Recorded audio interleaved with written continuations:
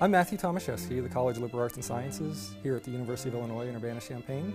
I'm Associate Dean for Administration, and what that means in this capacity with the renovation of Lincoln Hall is that I'm responsible for all the needs of the college occupants of the building.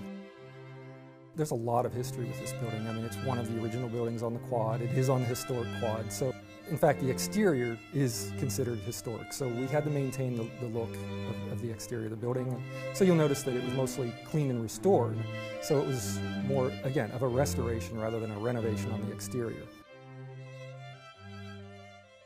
When you come into the insides, there was more flexibility, but we decided to honor, on the first floor in particular, the historic elements. So you see a lot of original woodwork done. For example, the classroom doors, or all the original doors that were on the classrooms to start with. They were just refinished, obviously. The Memorial Hall, the main entrance off of the quad, that is a very historic element, and that's where the Gettysburg Address has been. The Memorial Hall is really interesting because there are so many elements that over the years I don't think many people paid much attention to. And it's because of the wear and tear, the years of just use. It became very dull. I mean, it was a nice area. People said, wow, this must have looked great when it first opened. And that's what we've tried to do, is make it look like it did when it first opened. That feeling when you walk in there is just amazing. I mean, it's so bright, it's so, just everything's so clean and vibrant, and it just feels, you feel pride when you walk in there, I think.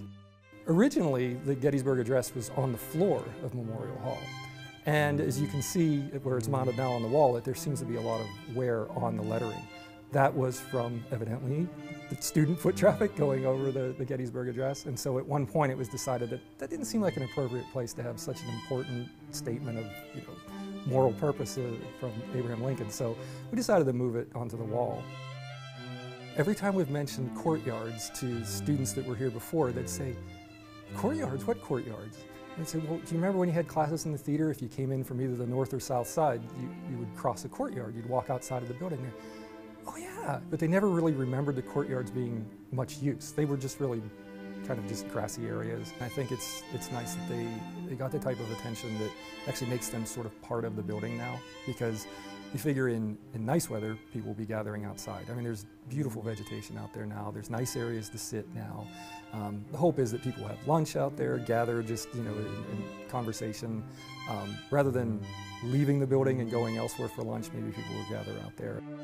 When new students walk in, it'll be interesting to see the reaction, like to see if everything that we hope for moving forward is actually realized. And I think those students, especially the students, but anybody that's new to the building, will really be who I want to observe as they come in.